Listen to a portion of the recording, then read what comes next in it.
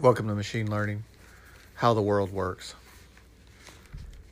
One of the most important things that we can protect is our self-esteem.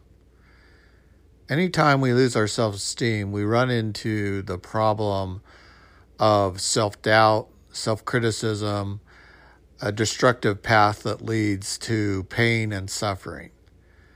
So how do we protect our self-esteem? Well, that always seemed to challenge me as a young man. I wrote a lot in my journal.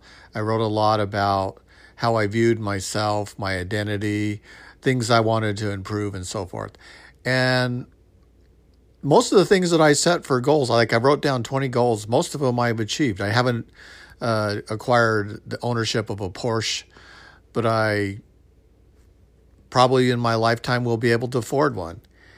And I was able to get married. I was able to raise a family. I was able to find a good job. I was able to own a house. These were very modest, really, as a young man, early teenage man. I had those aspirations, and I thought maybe I would like to go study law, but I really like computers, and so when I was in college, I realized I was really good at computer programming. And when I came back from my mission, I thought, well, I should continue my pursuit to study law. So I started studying political science, pre-law, constitutional law, etc. And then I realized that I wanted to make money and computers were a good career. And so I switched. I switched into computers.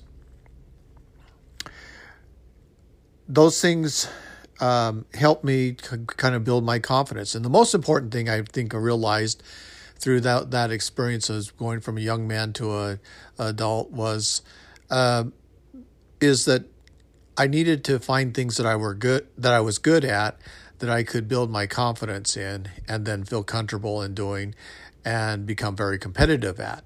And so I did like to compete, and I competed against a lot of students from BYU for my first job, and I did acquire a job.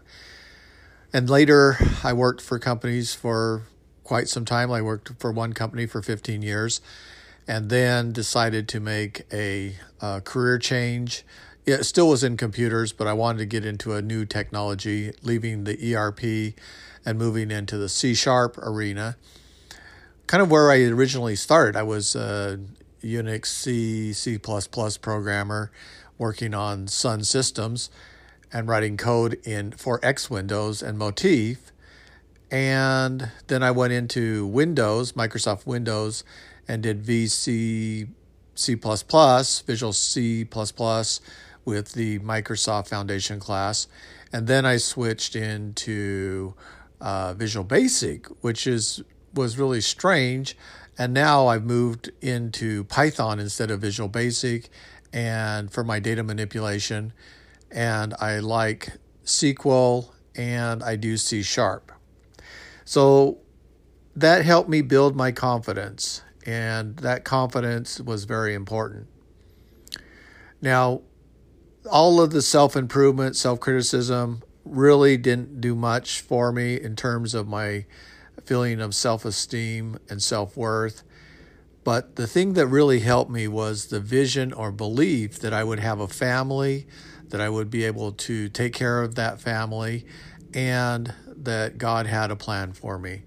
And I talked often in prayer to God and asked him for a family and asked for help to achieve my goals. And he did listen, and he did help me along those goals. I believe that pattern is for everyone. We don't have to lose out. We don't need to have shallow friends. We can find the opportunity to become important. And importance starts with ourselves. We need to be our best advocate. When you have a chance to criticize yourself or do self-criticism, I would halt and build a T-chart, and on one chart put your self-criticism down, and on the other put your advocacy down. Why you feel that those things were not fair, what you see in your potential, what are the opportunities for growth in your camp. Don't let criticism become the inhibitor for opportunity.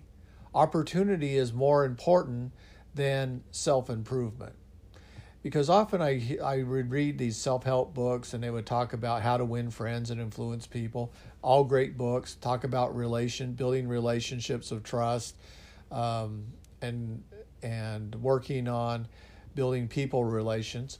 Very important. Being a people person is very important. And at the same time, it seemed like that you were never good enough. I don't think I could ever perform at those levels. Could you ever meet those expectations? And so what you have to do is start where you're at. And those are by small changes. And you work on those small changes. You start off teeny. You start working on those small improvements. And you start leveraging the things that you're good at. And that builds opportunity. I know several people in my life who worked on some simple things, simple ideas, built them into successful ideas, built teams around those ideas, built companies around those ideas, and are at this time very prosperous in what they're attempting to do. If we feel ashamed of who we are, we cannot achieve what we want to become. And what we want to become is a plan that God has for us. He has a plan for us. We may not understand that plan, but as we seek His will, we will discover what that plan is, and it's going to be greater than anything that we could possibly have visualized for ourselves. We may influence a group of people. We may influence a team of people. We may influence a conference room of people, and then we may influence a nation full of people. We don't know the full extent on which God will use our skills and talents and what plan He has aware for us. But we do know that He can help us, and He is totally aware of what we're going through. The real question that we have to answer in our mind is, will we trust Him? Will we trust Him to lead us down our paths of life, our careers, our choice in our mates, our choice in our cars, our choice in our friends? Will we trust Him to how we will spend our time, how we will spend our energy, and to what we will spend our money on? There will always be tornadoes that run through our lives, and they will create havoc and destruction. But if we look to the bigger picture of what God has for us, then we won't become discouraged. We'll be able to have compassion, and people will have more compassion towards us. And as we have more compassion towards them, they can see on our faces, they can see in our persons that we're people of trust, because we turn our trust to the Lord. We can relax. We don't have to be afraid. We don't have to be stressed. We don't have to be in control. And those things then open the door for Christ to heal us. And that healing is a miracle. It's a wonderful thing. It's a process which if you haven't felt, once you do feel that, you'll feel great relief. Weight is lifted off your shoulder. Things that have bothered you for a long time no longer bother you and plague you. You'll write in your journal your feelings. You express those fears. You write down the advocacy that I've told you about. And you champion yourself, and you feel good about yourself. You have to look at yourself. You liked who you were, and you have to look at what you become. And there are going to be some that have propensities for anger. There are going to be some that have propensities for hatred. Some that are going to have propensities for depression. But these things can be advocated within yourself to find that value that is important, to say what you're willing to receive from God. And that's the real barrier, is what you are willing to receive and where you're willing to let Him take you. If you don't let Him, you're not willing to receive anything from God, you don't want to believe in Him, then you will receive very little. If you are like Saul, who fought against God, but yet God saw the potential in Saul, who became Paul, and realized that he would have a great mission, and that the Lord would have him bear his testimony of his divinity to the Romans, then you may find yourself fighting against the Lord and seeing that he is more powerful than you. If you're depressed and you feel that God is not hearing your prayers and petitions and pleadings, and that he is impartial and does not care about you, then persist and seek him more and do the hard work that is necessary to find God. Finding God is not easy. It requires sacrifice, it requires hard work, it requires discipline, but those things give you freedom, and then you can feel his love and you can feel his peace. The whole process starts with humility. We have to be humble and honest, and then when we're humble and honest, we can start to see what the path that we need to follow, the path that will lead to healing. We can recover from the tornadoes of life. We can enjoy the blessings of Jesus Christ. We don't have to be ashamed. We don't have to be ashamed of who we are. We don't have to be ashamed of what we did. If the things that we did have bad consequences, we need to evaluate them. We need to find out what was the reason for that.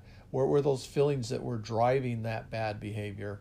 What were those beliefs that led to actions that caused the outcomes that had negative consequences? Maybe it was lack of boundaries. Maybe it was a lack of vision. Maybe it was a lack of understanding your feelings. And you need to write those feelings down. You need to write those visions down. And those things then become assets to you. I believe in Heavenly Father. I believe that miracles result from hard work. I believe that God is our higher power and that he can lift us up. He gives us power. He gives us that peace. And when we're surrendered to him, we're not trying to fight God. When we're at peace with him, we can make a peace offering of a broken heart and a contrite spirit. And that peace offering ascends into heaven, and he then sends his spirit to fill our hearts with his love. And that we know then that God exists because we can feel him. We can feel his presence. We can feel his power. We can know that he exists and that Jesus will listen to us.